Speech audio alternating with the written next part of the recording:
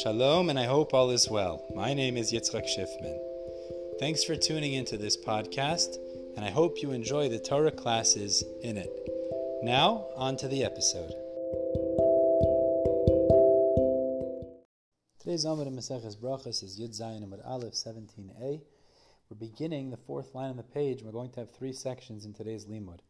Really, we're continuing from what we left off with yesterday in the first section, which is the special addendum of prayers that the different rabbis used to say at the end of their amida.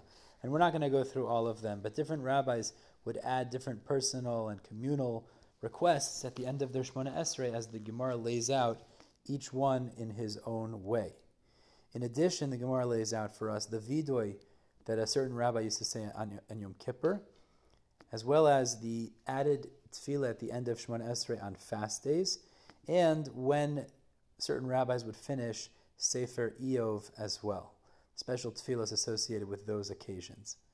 Moving on to the second section, the Gemara goes through a series of margila bepumas of different rabbis, meaning different sayings, valuable sayings that the rabbis would often repeat, and the Gemara lists these things which are beautiful, valuable, and inspirational quotes that the rabbis used to say, also listed by the Gemara over here, talking about value of performing Torah and mitzvahs properly, that we should be zochet to being successful in those ways. And you can look in the Gemara and it lists all these margila bepumas as is listed in the Gemara.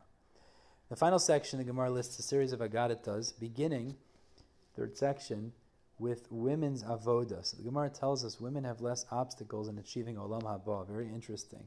Sounds like the Yetzer Hara doesn't work as hard to a certain degree, and the Gemara brings a raya from Psukim to illustrate this.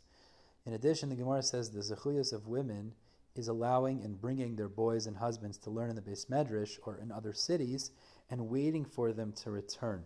It's a very important schus that the Gemara lays out in the terms of the schus of women to achieve olam haba, in particular in the Limud Torah.